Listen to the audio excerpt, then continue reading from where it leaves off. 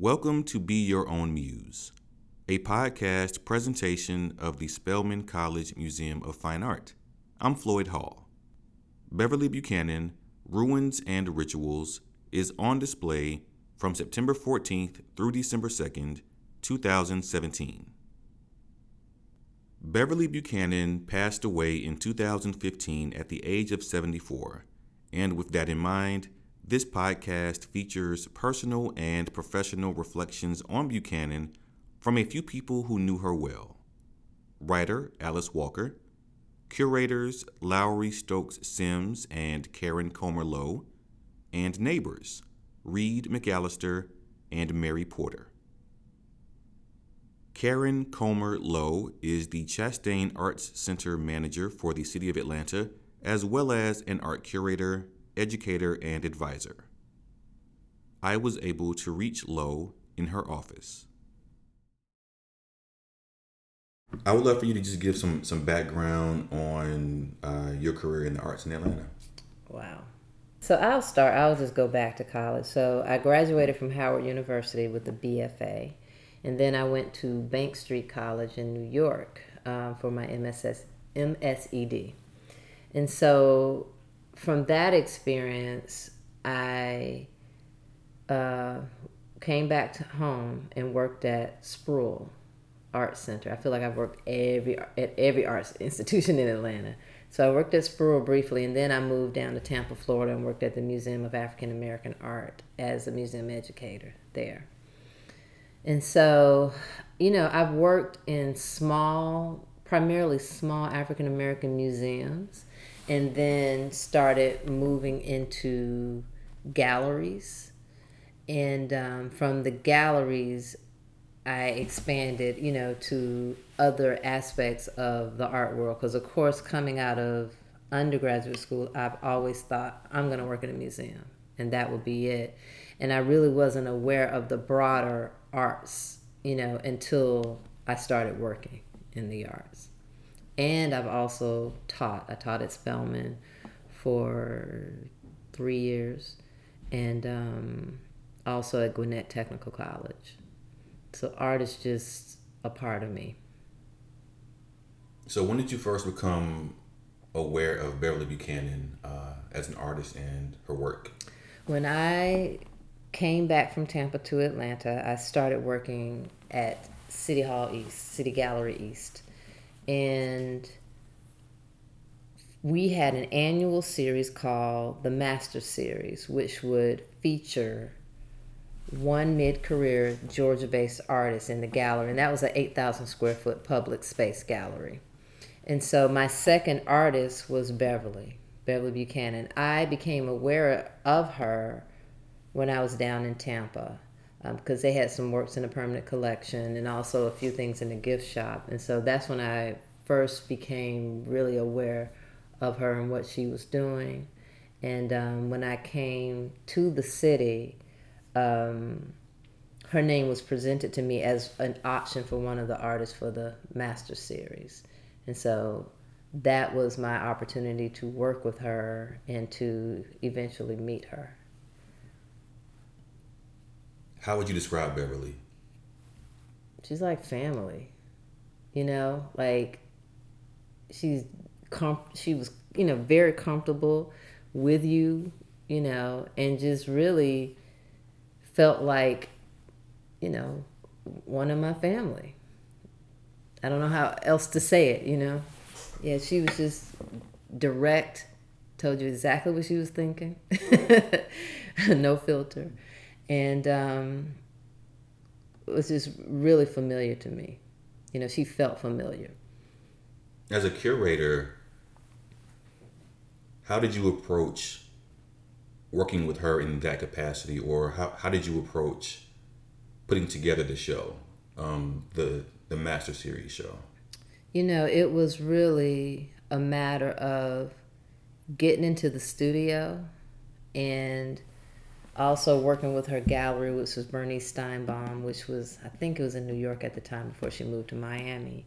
Just working with both of those outlets to see what was available and to just start to put it together that way. Looking at the work, seeing the connection between the works and how it could tell a story visually, and just putting it together, through that process. Can you place Beverly as an artist, like contextually? How how should we remember Beverly Buchanan's work? So let me rephrase that. Okay. I would want you to finish this statement. We should remember Beverly Buchanan for. Wow. It's difficult to come up with one quick answer to that. But I think for the way that she could tell the story of the forgotten through these shacks, I think is I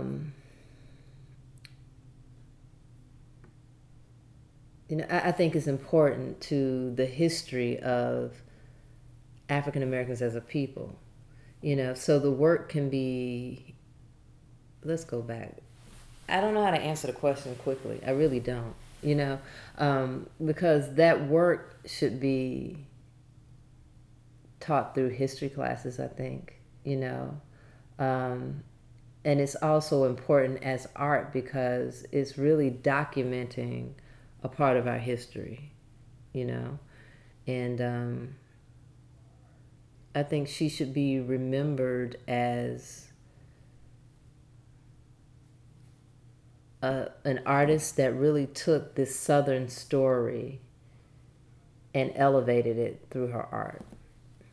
Looking at the exhibition, what do you feel like the exhibition captured about her work? There was work there that I had never seen before, like the abstraction. I didn't know she did that. So I think it really reflected the diversity of the work, the depth of each body of work, because it's not like she just sporadically did this, that, and the other. Like she spent time developing a body within each of those various mediums.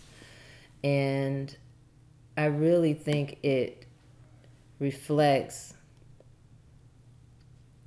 how the expansion of her as an artist and the way that she thought about things, like from the ruins, the stones, to the paintings, to the shacks. I really think that, and even to the mixed media sculptural piece, I think it really shows the depth of who she was as an artist. What do you think about how an artist like Beverly Buchanan is talked about in terms of sort of the continuum of art tradition?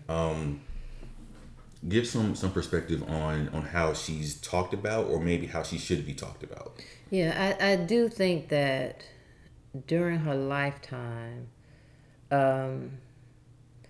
she was embraced in the South more so than outside of the South.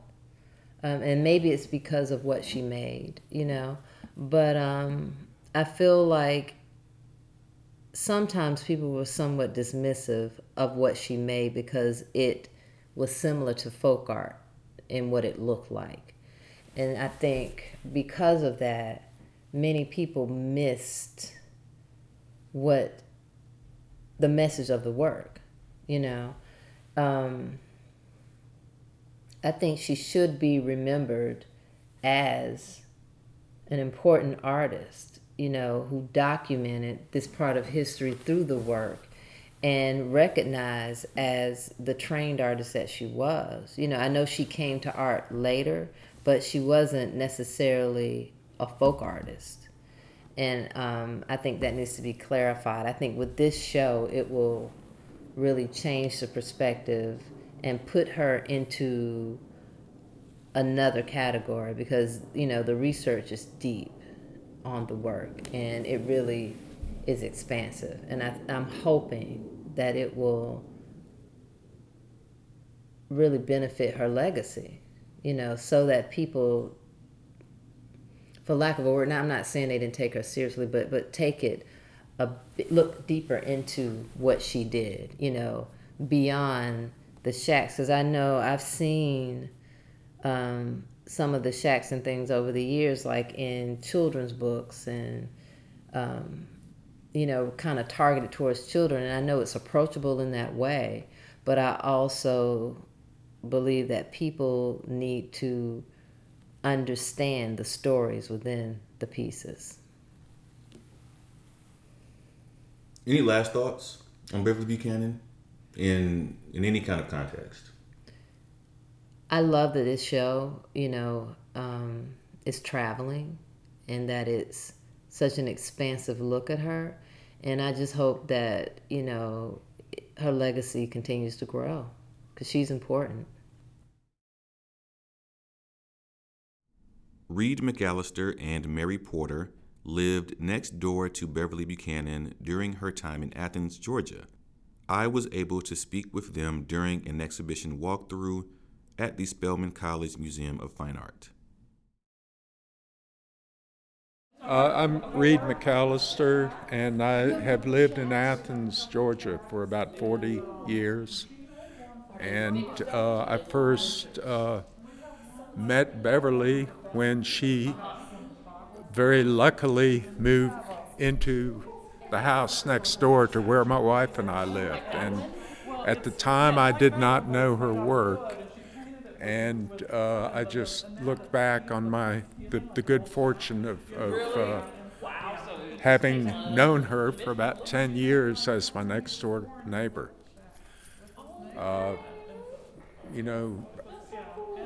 She was a wonderful, caring and giving person. And when she had the time, the mental energy, she was very generous to us and to the people around her. And I'm very impressed with her knowledge and her ability to take her life experience and put it into her work. My name is Mary Porter, and I'm from Athens, Georgia. How did you first come to meet Beverly Buchanan? Beverly Buchanan moved into the house next door to me in 1991.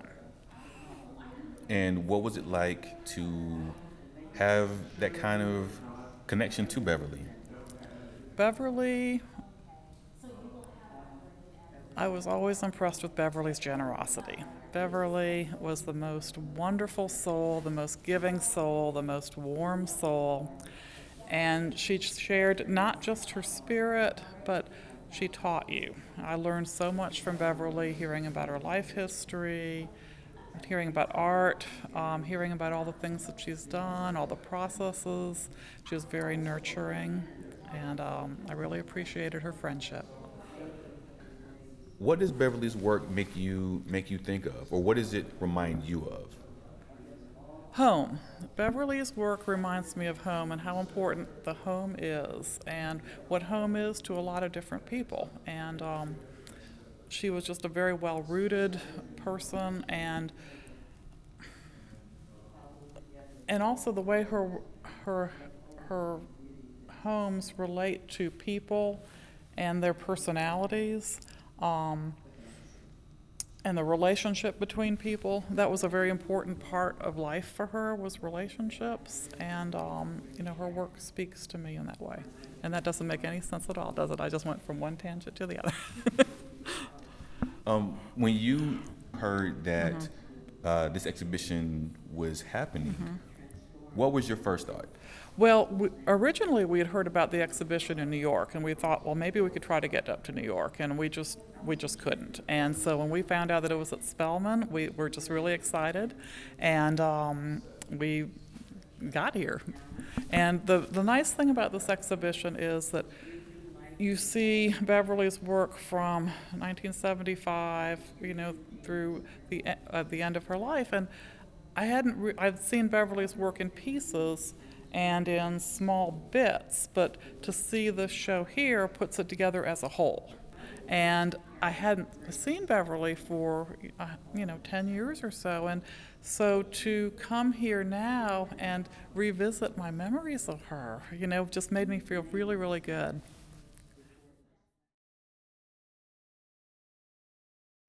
Lowery Stokes Sims is the retired curator emerita at the Museum of Arts and Design. Previously, Sims was executive director of the Studio Museum in Harlem, and before that, she was on the education and curatorial staff of the Metropolitan Museum of Art. I was able to reach Sims by phone for this conversation. I like to start kind of from the beginning, at least the beginning as you might know it. When were you first introduced to Beverly Buchanan or her work? But it was sometime around 1980-81, and it was probably through the gallerist Jill Corbley, who was a very close friend of mine. And I was remembering in 1981, that was like kind of like, my Beverly Buchanan inauguration year, because at the time I went down to the Triennial Conference on African Art, which was being held in Atlanta, and at that time made arrangements with Beverly to go and visit her in studio in Athens, Georgia. And then she also had an exhibition at Jill's and also at Heath Gallery in Georgia, and I wrote a little small piece that seemed to have a long life on her wall painting, at the time. And so I think that's, probably how I came to know Beverly for the first time. And what were your initial impressions? Well, I was kind of interested in her. Working at the Metropolitan Museum, I am, dealing with the contemporary art department. I'm dealing with the politics of the contemporary art department. We're just coming out of the 70s when there was a lot of polemics about black art and black artists and what was appropriate art. Was abstraction more appropriate because it was more mainstream, or should it be more figurative and sort of image affirming and sort of relatable to the black community? And so Beverly sort of was of interest to me because her work was slightly different. I mean, her wall paintings sort of reminded me of Aaron Siskin's photographs of, the facades, the fading facades of, New York City. They had a very textural look to them and reflected her interest in architecture.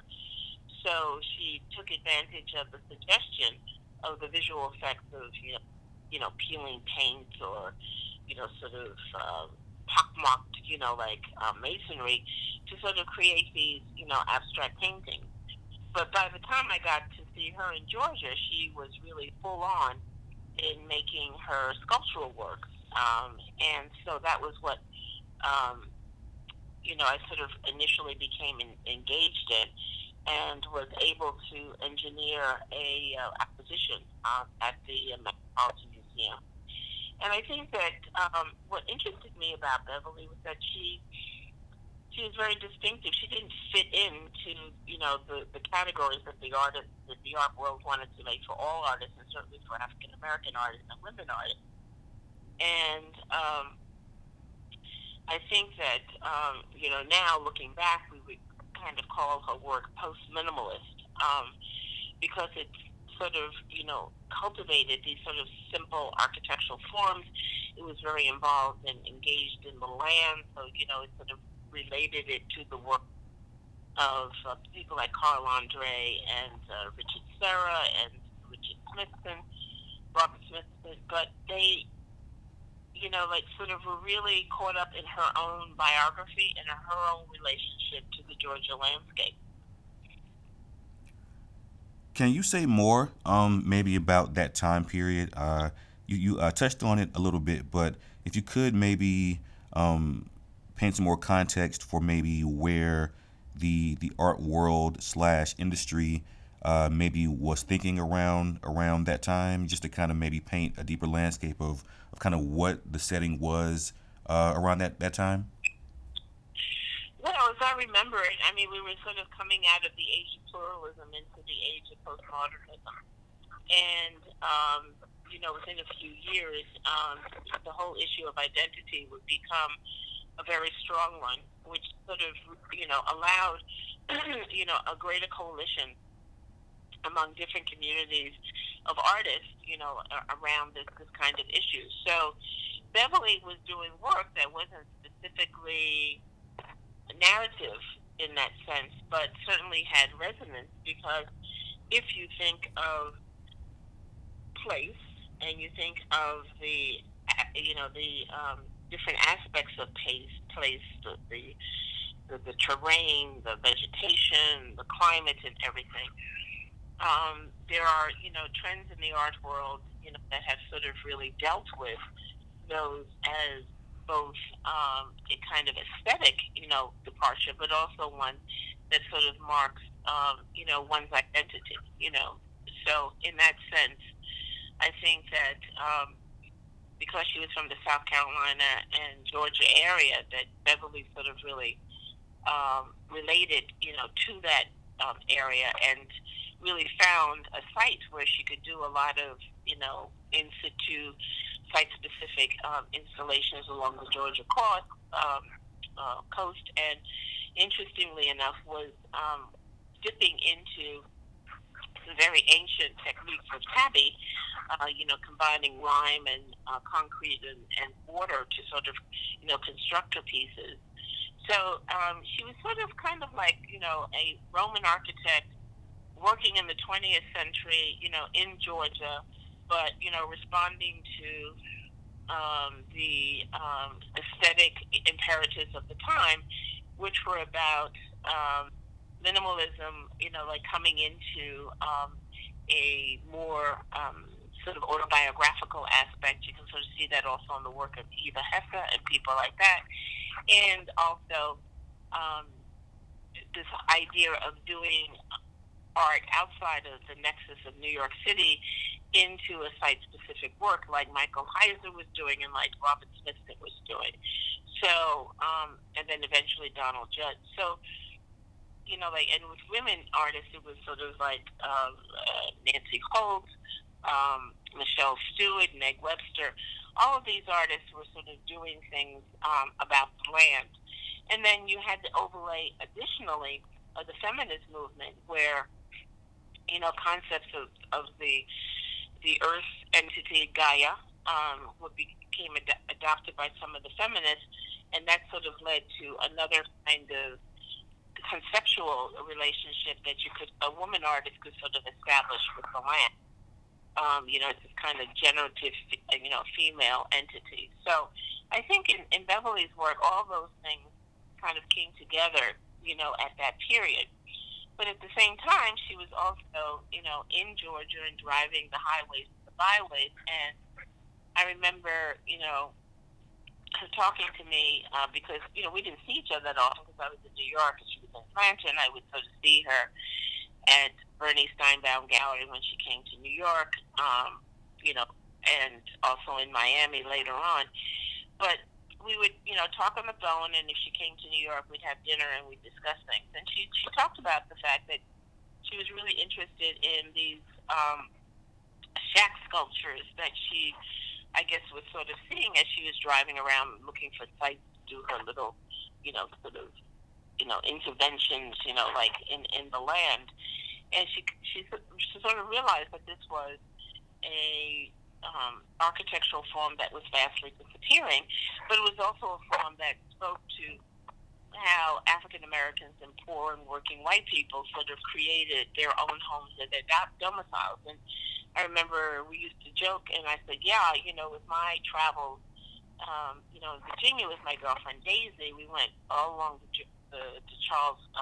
James River, visiting different plantations, and I said there were no slave quarters. And, we were sort of thinking, what? Are they trying to sort of talk that the white people did all the work themselves? And we sort of realized that those kinds of structures were either taken down in some mistaken sense of, creating a more political, correct sense of what life was like for Black people in the South, or they just simply were made of materials that wouldn't last, because they were made out of wood. And as a kind of symbol of this kind of combination of land art, women's feminist interest in, sort of Gaia, and also feminist interest in independence and sort of the will to do on the part of women. She focused in on this woman, Mary Lou Furcon, who she found, who had built her own shack and was still living in it. So she did a number of photographs and drawings and also shack sculptures that sort of began to really celebrate not only Mary Lou, but also, the whole thing of women in the sort of, the byways. And so I think it's, looking back on it, I think it's very interesting how she found, like in a form that combined her interest in architecture, her interest in sort of Black, folk life, and also site-specific situations, all at once, moving from the sort of, sort of almost faux concrete stone installations in the landscape to finding these kinds of structures, sometimes in a dilapidated state, falling into the landscape. So even when I think she became involved in three-dimensional sculptures with the shack sculptures and some of her figural work, I think she was always thinking about the land because that's where these objects would have been, located. How should we remember Beverly Buchanan as an artist? Well, I think a lot of people have, picked up on her independence, that she really chose to work outside of the nexus of New York City at a time when the art world was particularly getting very hot, in New York City. She found a way to sort of survive. She had, we shared, an asthmatic condition. So we used to talk on the phone, about various ways that we sort of dealt with that. And she sometimes confounded me with some of the more extreme treatments that doctors were recommending for her. And I would say, well, maybe you don't need to do radiation for asthma. I said, maybe, you need to, have a allergist test you and see if, sort of immunotherapy shots might be good. And I said, no, so Beverly, you might have to get out of Georgia, because Georgia is pollen central. Like in the spring, there's certain areas that would be more conducive to your health. But she also, followed her heart. She ended up in certain places because of the different partners that she, became involved with. And so I think she was somebody who really was independent, fiercely loyal to, her friends and her partners. And despite, increasing physical debilitation, was determined to sort of continue doing her work. And so I think as you look at the later career, she's doing mostly these fantastic pastel drawings and these shack sculptures, and each one of the shack sculptures has a story to it. So, again, this whole idea of narrative coming in, but, not in a kind of figural way specifically. The narrative comes through the spaces that we inherit, the evidences of our, of our, existence on this world that we lead. And I think she really captured that very, very much. She had a wicked sense of humor, and really, looked at life in a kind of jaundiced but, non-cynical way. And I always admired the fact that she kept going, and she persisted, right up to the end. And I think that the kinds of sculptures that you have also engage us in many of the conversations that we're still having about the position of so-called folk or intuitive or self-taught art in the art world. And I think she was one of the so-called academically trained or, plugged into the art world Black artists, we sort of really established an affinity and a place for that art, not only in relationship to the overall art world, but in relationship to the history of African American artists and the visual arts. As we wrap up, if you have a favorite Beverly Buchanan story that you can recall, would you mind sharing that? Well, I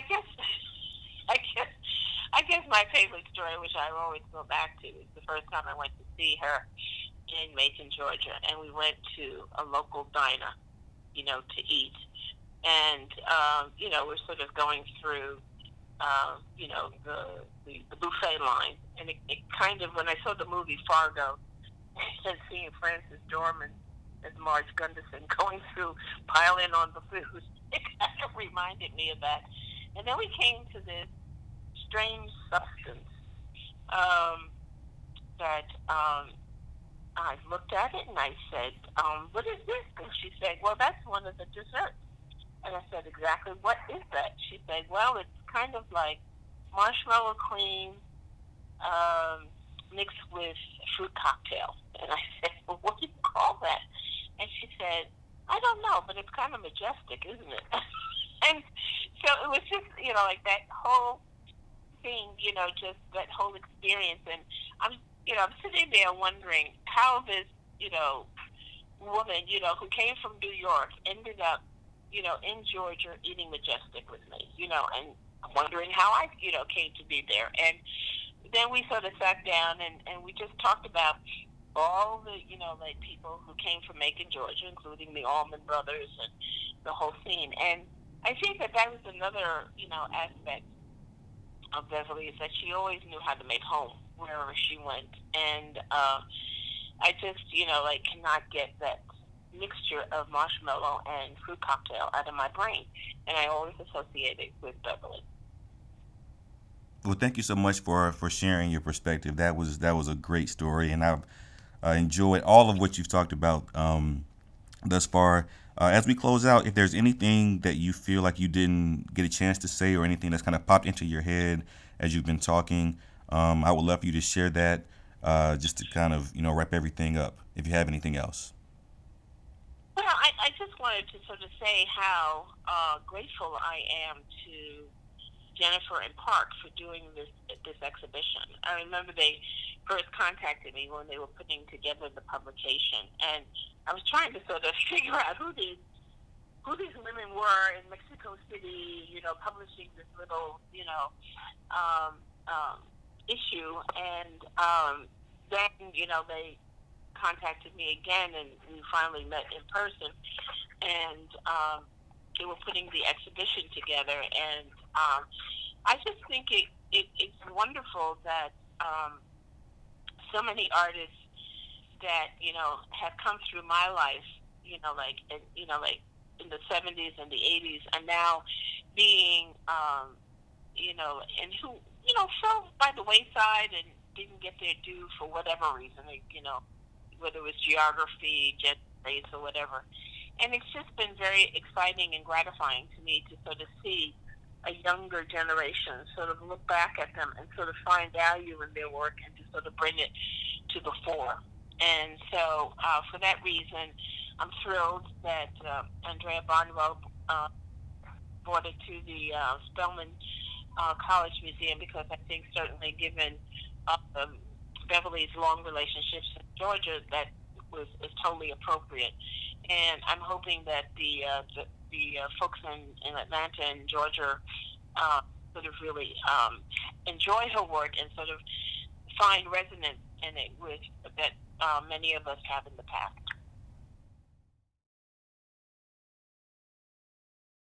Alice Walker is an author and activist often noted for her novels, including The Color Purple, Meridian, and The Third Life of Grange Copeland. Additionally, Walker's work encompasses short stories and poems, including a 2015 poem she wrote for Beverly Buchanan, entitled Beverly Buchanan, Artist, 1940 through 2015. Walker recited that poem for this exhibition. Someone who knew me well, and that I had lived in many a gray shack my mother transformed with flowers, took me to your house to meet you, to see the shacks you rescued from our shame and transformed with your wit, small nails, old boards, and paint.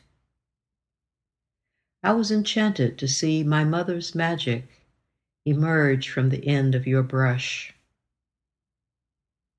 Now you have left us. The streaming light through all your shacks cracks, like the streaming genius of your own obsessed mind. How do we make new and restorative of soul the old pain? How do we learn to carry with grace and humor all that has happened to us? Buchanan, for instance. Whose name was that before it was slapped across the memory of the enslaved?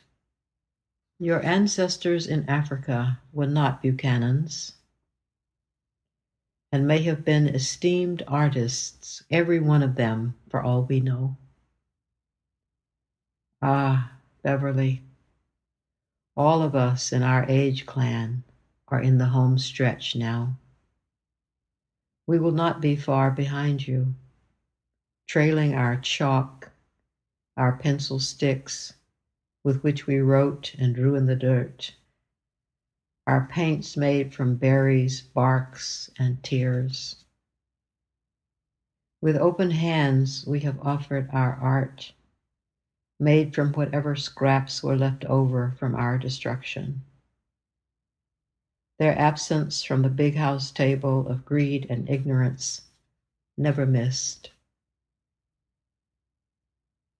This poem is to say how glad I am to have the shack you made for me. Red as a strawberry.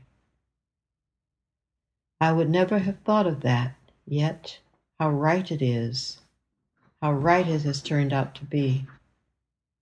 For I do not wallow in sadness, though it visits more often these days than I would like. The world is dying in so many ugly ways, and humans with it. And yet, against all odds, I realize there will always be a Beverly Buchanan, arising from a virtual nowhere to cobble together the broken pieces left over from the beauty that is destroyed, and paint them red for dancing. Be Your Own Muse is a podcast presentation of the Spelman College Museum of Fine Art. For more information, visit museum.spelman.edu.